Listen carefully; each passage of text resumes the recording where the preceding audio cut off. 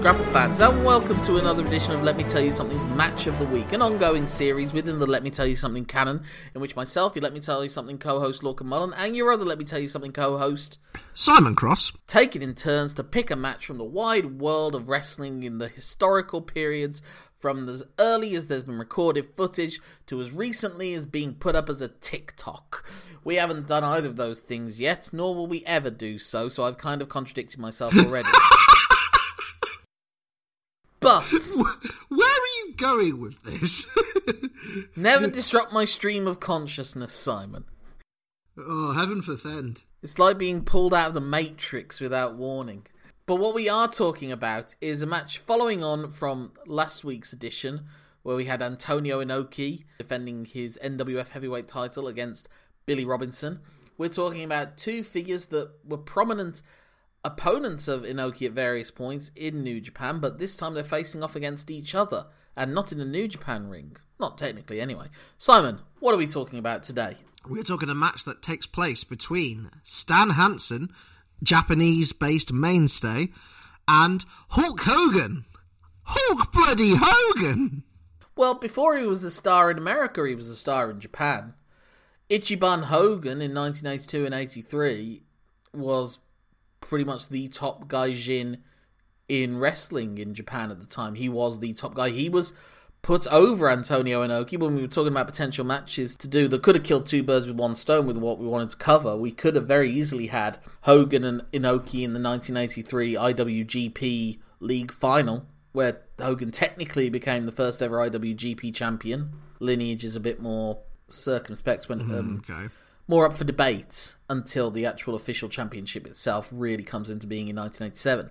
But the bright lights, the big bucks, and the domestic life, being the top ace of WWF in America, was enough eventually, by mid-84, for Hogan to ply his trade back in America pretty much full-time, right up until this. I think this was his first time back in Japan. I might be wrong, but I think it's his first time back in Japan since his last run there in 1984, where he had the rematch with Antonio Inoki for the IWGP League 84. But, again, as we were talking then, politics being what it was, Hogan lost by count out in that match. And we'll get more into politics as well in how this match goes. Well, I was going to mention, because obviously doing some of the backstage groundwork that we do for these recordings. We do groundwork?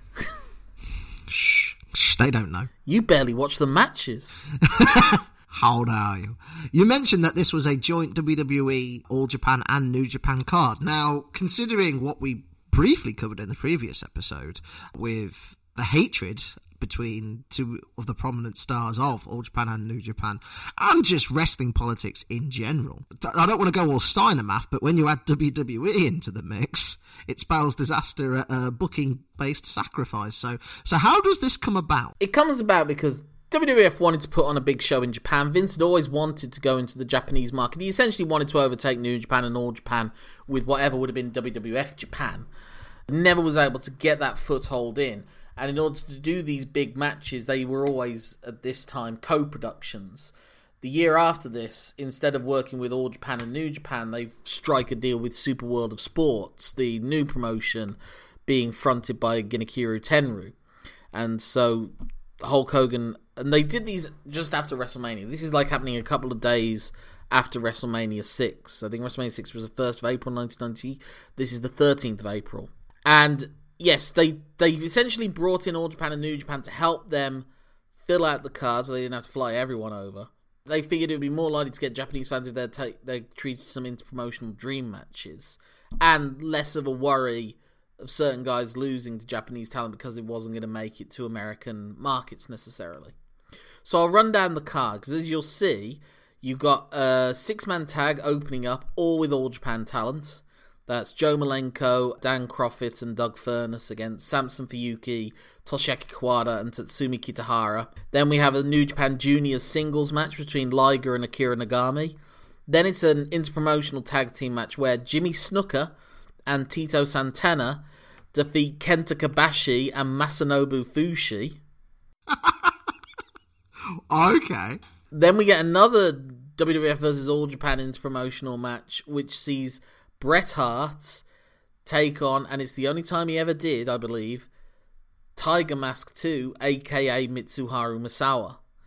And they go to a 20-minute time limit draw. And the reason they picked Bret for that match was because he'd had history in New Japan in the early 80s of being one of Tiger Mask's other opponents alongside Dynamite Kid. Yeah, okay. Then we have another interpromotional match with the Great Kabuki facing Greg the Hammer Valentine.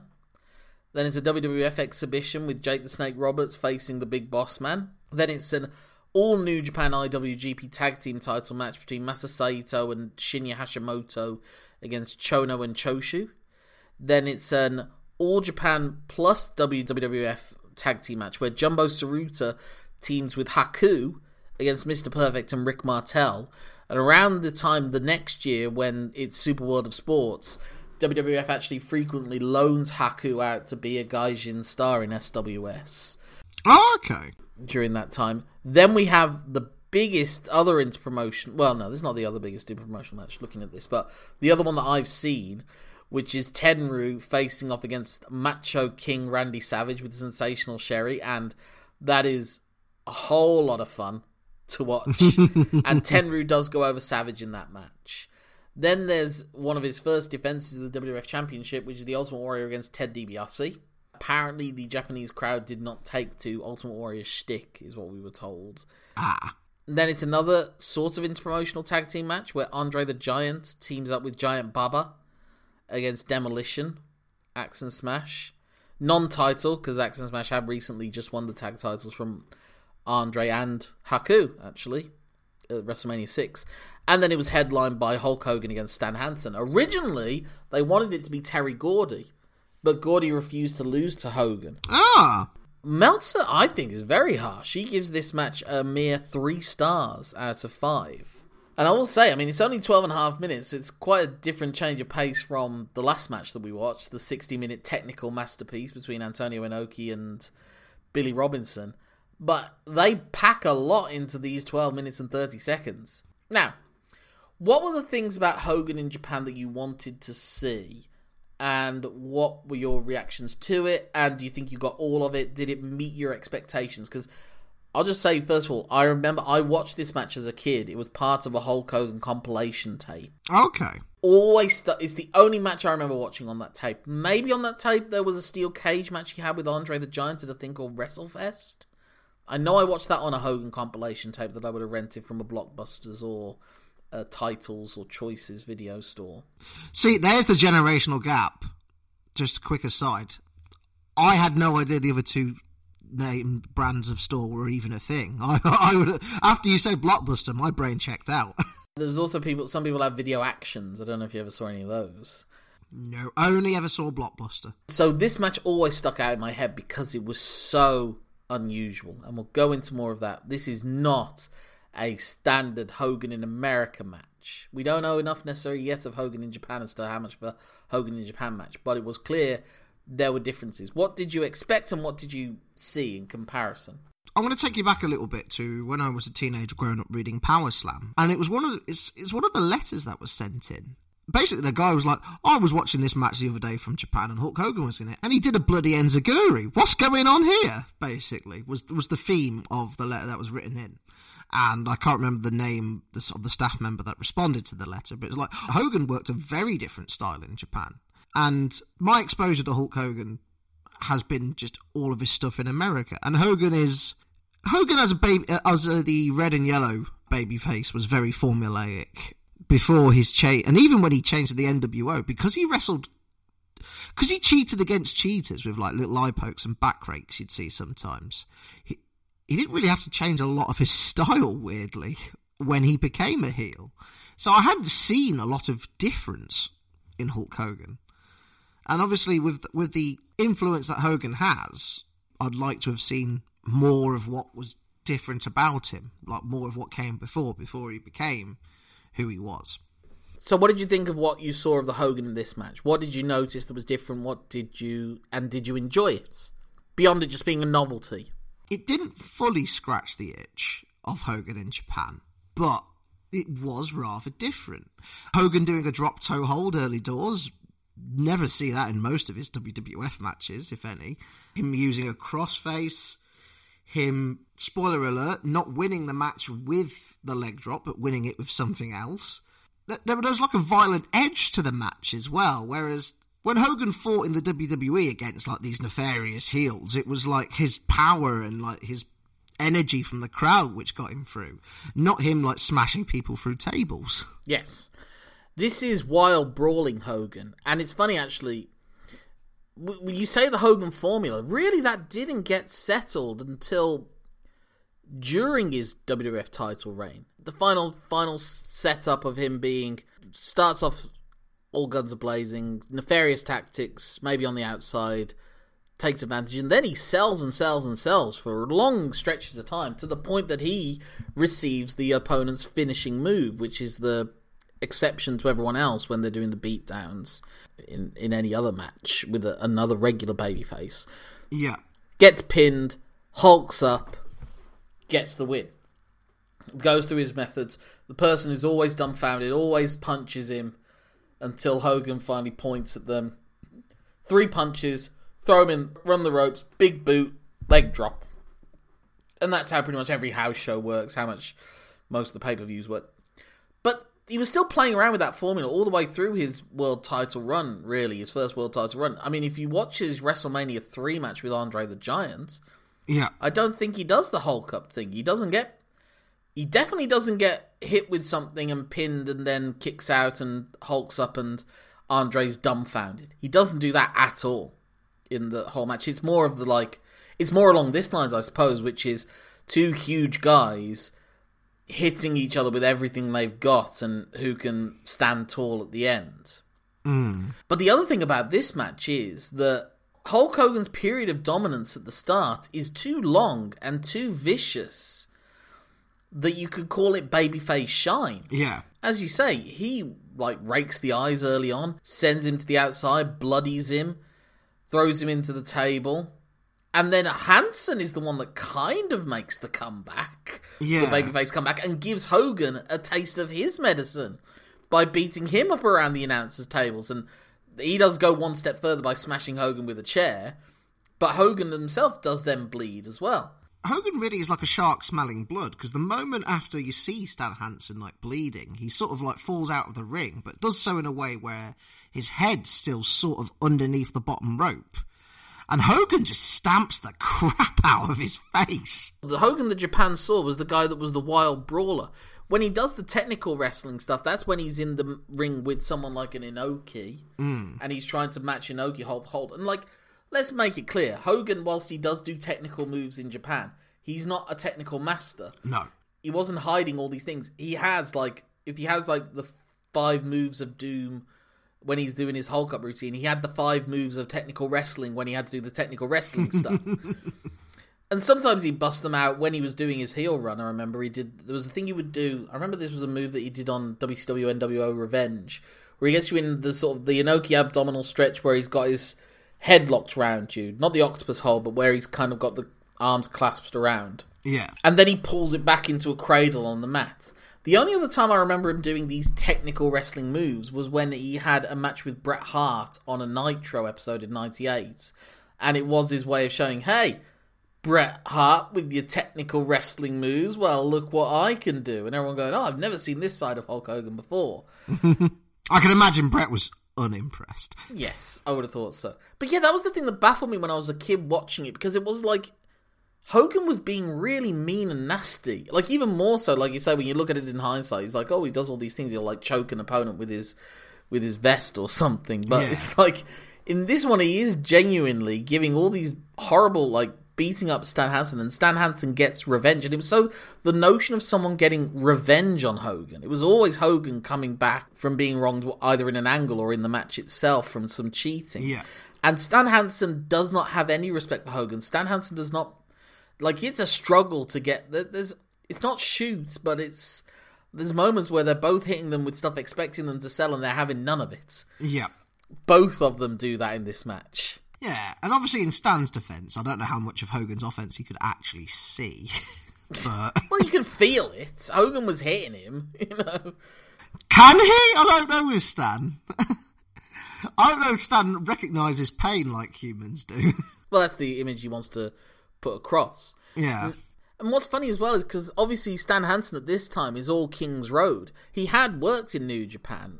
In the 80s, it was all, as I've said earlier, you know, Billy Robinson, one of the first ones that, like, All Japan enticed him with more money. In the 80s, they did that as well with Dynamite Kid. And Stan Hansen did wrestle in New Japan before he went to All Japan. He literally ended one tour in 83, I think it was. Secretly stayed in the country, didn't take his return flight that New Japan had booked for him, because the next night he turns up at All Japan show and attacks Giant Baba to signify that he's switched sides. Him and Jimmy Snuka and the Lex Luger of his day. And in return, New Japan poached Bruiser Brody from All Japan a year or two later, you know, and it's that back and forth that carried on right through to the point where both sides kind of stopped building their promotions around the native against the Gaijin, and instead it was about the students that they gathered through their dojos, and it was more of an internal struggle after that, you know, the Four Pillars in All Japan and the Three Musketeers in New Japan and so on. But Stan Hansen was like one of the few, was basically the dying embers of that period of Gaijin. You know, and in All Japan at this stage, he's essentially similar to what Walter was in the indie scene. He was like the final boss, the final test of the native stars to get... Yeah. That was the step. Can Misawa beat for the natives? He got the Saru to him, but can he also get the... When he did win the Triple Crown, it was against Stan Hansen. Ah, okay. And it was also Terry Gordy as well, was the top Gaijin at the time as well. And as I said, the politics of it. When he wanted to work with people. Yes. But also, this was also Gordy did had that terrible seizure in '91 and never was able to return to what he was after that. But yeah, like Stan Hansen was the last of that time from that time period that was still going to Japan, and so we're not seeing the strong style technical elements of it. So whilst Hogan is doing his in Japan moves, Stan Hansen's like, well, I don't do this when I'm doing the... When I start wrestling these guys in Japan, I just lamp them and we go on from there. So Hogan's like, okay, that's what we're doing. So instead we get the wild... But the wild brawling Hogan was the other great Hogan wrestler. And like I said, that was what he was sort of in his first... You watch him in wrestling guys like Harley Race in WWF in 95, and like in this match, they're doing table spots. They're being thrown through tables and falling through tables. And Japanese tables as well in this one. That's a sign, if nothing else. Yeah. But it is funny seeing Hogan putting on his working boots and doing little things. Obviously, when he goes into the ring and when he leaves the ring, he's not doing although he does do the traditional muscle pose at the end and the cupping of the ear. Hogan must pose. Yep. He always makes sure when he's in Japan to do the Ichiban pose, which was his nickname in Japan, Ichiban #1. So when he comes into the ring the first time, he does Ichiban. When he leaves the ring, he does Ichiban. Whilst they don't do what they do in his subsequent trips to New Japan in the mid-90s, where he goes up against the Great Muta and a couple of other famously in the Tokyo Dome, which I know was a match he wanted us to do, but because of the rules that we had, if we wanted to do Hogan after this, it was basically the only one that fit in where there's no New Japan element to it. He would do the leg drop and they would always be able to kick out of it, so they get that visual, because Hogan never lost in any of his returns to Japan. I don't think he didn't lose to Tenryu when they did the Dream match a year later with SWS, and instead he teamed with Tenryu to win against the Road Warriors, the Legion of Doom. That would have been fascinating to do, but you're only getting 1/4 of Hogan in Japan in that match. Although then again, he probably is in the ring for more than 12 minutes. And also Hogan against the Road Warriors is fascinating. Talking about my Power Slam experience, I remember reading I think it was an interview with the Dynamite Kid where they show a picture of Hogan to go with a quote of his opinion of Hogan as a wrestler, and it's him in the ring with Hawk from the Legion of Doom, and I'm like, when the fuck did Hulk Hogan wrestle Hawk? So that's another one we could do later on as well. Life before the internet was wild. Yeah. You just see these things and it just doesn't quite compute.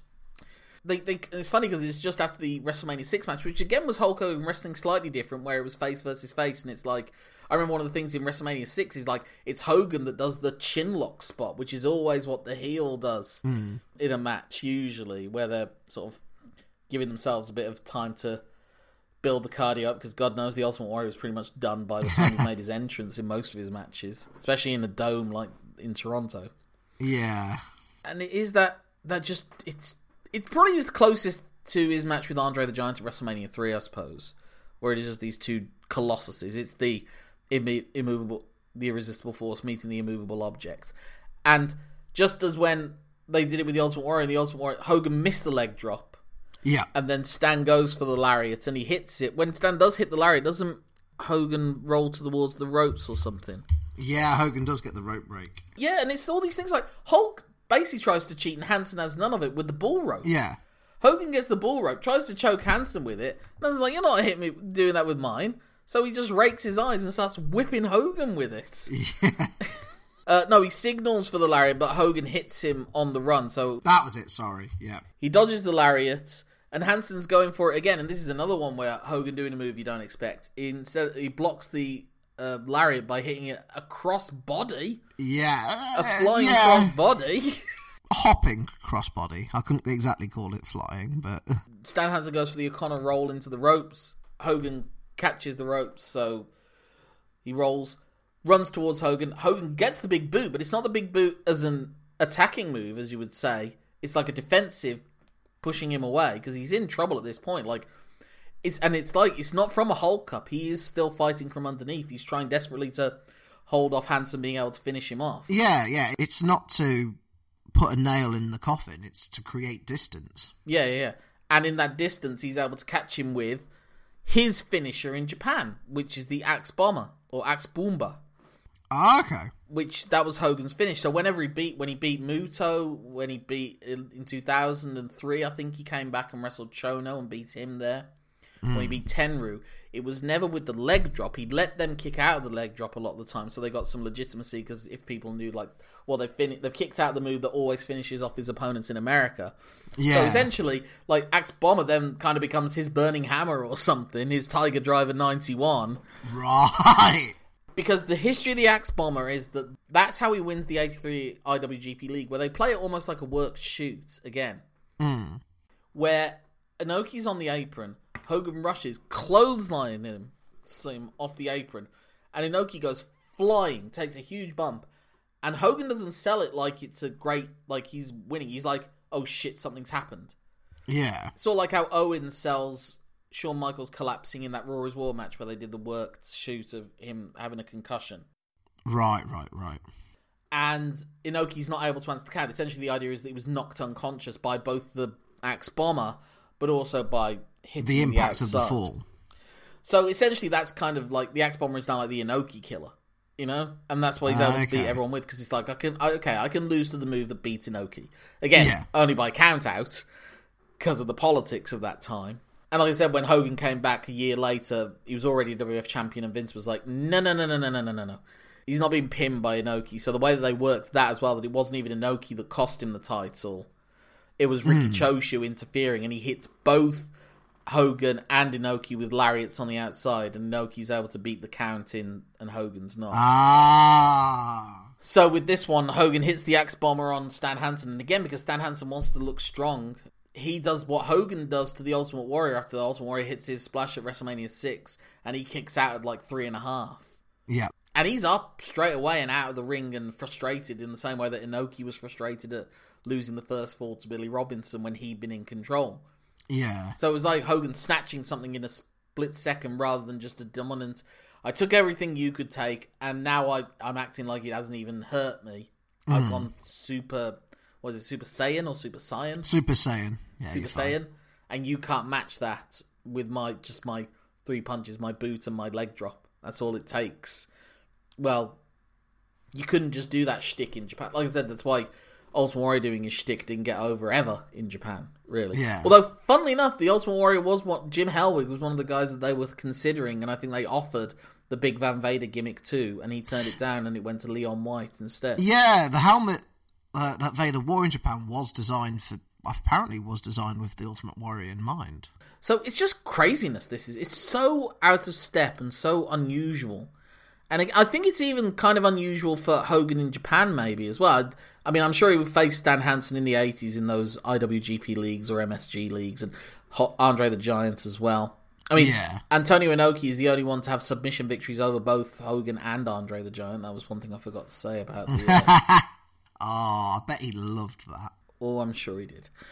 So I don't really have much more to say. I think this is great fun. I would give it like a 3 3/4 to 4 stars just for a fun, wild brawl. It's not like the All Japan main events you're getting with Jumbo Tsuruta and Misawa and the like, but for what it is, it's a fun... Again, it also reminds me of Hansen's tag match with Brody against the Funks. And my conclusion of that is that's kind of to Japanese audiences' perceptions of stereotypes of America. Like if Americans watched a New Japan, like a junior heavyweight match, and they're throwing martial arts kicks and everything. That is almost like you're seeing a live action version of a brawl in a Western film. You know, with these two huge, loud, mustachioed men who look not their 34 years and 40 years age, respectively, in the modern era of... The obligatory barroom brawl and a spaghetti western, basically, is what they're portraying. Yeah, and they do a good job of it for the most part. Suppose in that way, in those barroom brawls, tables are always getting knocked over. Yeah. The one thing I always didn't like about barroom brawls in Cowboy, and I always wanted to do a sketch about this, was like, because someone gets knocked out, like an onlooker gets knocked into it, and then they always turn to the guy who's next to them and punches them. You know, that person clearly had nothing to do. And I like the idea of like doing a sketch where those two then just tried to argue. He's like, what did I didn't do anything. Why did you hit me? And then them trying to sell things verbally whilst there's a massive barroom brawl going on around them. Oh, you could have a referee come again and VAR Hogan obviously didn't have to work as hard at... Yeah. So Hogan probably didn't have to work as hard as he did in America than he did in Japan. That's one of the reasons why he probably preferred going to working WWF over Japan, although the schedule was probably a bit harsher. You know, at least you got those breaks in between. But I bet you Hogan wishes that his finisher in America had been the Axe Bomber. Oh, definitely. When he deals with those... I think he's shrunk like 3 inches since his peak height at the time. Yeah. Also, the other thing that surprised me about that match, I will say quickly, is like, again, to like a 9-year-old or to like a 7 or 8, 9-year-old who watched this match, and Stan Hansen was not the opponent that you typically saw Hogan with, you know? He wasn't... Because when he faced monsters, they were monsters that were as his height or bigger than him or weighed more than him, like Earthquake, like Andre the Giant, like King Kong Bundy.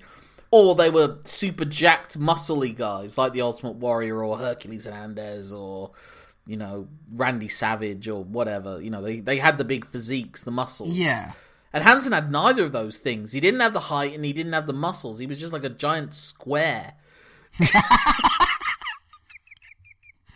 Are you comparing Stan Hansen to SpongeBob SquarePants? Maybe. It's not but instead he's like... off. Instead, it's Brick Stan SquarePants. And also, like, the name Stan Hansen, he sounded and to me looked more like those jobbers that you saw on Superstars. Yeah. Than, you know, and so it was like, what the how is this guy? He beat Hogan up more than anyone I'd ever seen beat Hogan up, like, legitimately, without really cheating. He didn't cheat any more than Hogan did in this match, you know? It was so odd to see. Fascinating. Would you say that seeing this match at such a young age... Probably, yeah, you're right. It probably did open my eyes to the notion that there's a wide world out there that I don't know about that much. Because I would have also... Yeah. That would have been around the time, and I wrote a chapter about it in my book, of going to my uncle's house one night. It was very late. It was very quiet. Usually your uncle's and it's a big family get-together. And it wasn't that. I don't know why we were there. I don't know if it was to drop something off. And they had Eurosport on, and the Eurosport was showing like a New Japan match, and I think it was between Shinya Hashimoto and Scott Norton. And again, I remember that there was a commercial for later on, and there was Hawk, but he was in the Power Warriors with a Japanese wrestler who I didn't know was Kensuke Sasuke, and so it's like, so he's in Japan with a different team, and you know, and so just knowing there was this other world out there, even beyond WCW, was just fascinating. Maybe this won't mean as much to people now. So when you're 9, like you said, at this point when you're 9, you don't know this stuff, and it suddenly gets presented to you. It's so fascinating. Maybe it won't resonate as much now. I don't know. That'll be down to, you know, because kids don't grow up on Hulk Hogan now. You know? That's that. All of Hulk Hogan's like a weird artifact of a past where someone could just no-sell everyone's finishing move, you know. And Wrestling has moved on quite a lot since then. So for our next episode, we're going back to Silver Screen Visions, but we're doing a TV series again this time, and it's a full season of a show that was cruelly cancelled ahead of its time, but we're going to remember the good times, and it's, I think, one of the very best things that Netflix has ever produced as original. What are we going to be talking about this time next week, Simon? If, assuming no 5-star matches in between. We're going to be talking about the first season of Glow, starring Alison Brie and Mark Meron and various others. A sort of loose dramatisation of the formation of the real-life promotion Gorgeous Ladies of Wrestling. Marvellous Mark Meron, as you would pronounce it. I believe it's Mark Maron, Simon, but that's not important. My And bad. Betty Gilpin, also fantastic. And just a great ensemble cast altogether. Oh. But if people want to get in touch with you with some Glow matches, some Hogan in Japan matches, some examples of good spitting tobacco or bull ropes, if you wanted to mimic Stan Hansen, how can they do so? They can get in touch with me on Twitter, where I'm so known as Simon Cross Free. Free for the number of names of the wrestlers in this match, which start with the letter H. My name's Lorcan Mullen, that's LORCANMULLAN, as in the AN at the end of Ichiban. That's my Twitter handle, Instagram, Facebook, Letterboxd. If you put in at gmail.com at the end of it, that's my email address. Get in touch with the show at lmtyspod@gmail.com. LMTYspod is also our Twitter and Facebook handles. If you want to help us, maybe track down that VHS original copy and purchase it on eBay, plus a VHS player, and see what that's like with American commentary, then by all means go to our patreon.com/lmtyspod. But there's nothing left to say at this point, except that my name's Lorcan Mullen. And my name's Simon Cross. Thank you for letting us tell you something. Have a great week. Until the next week.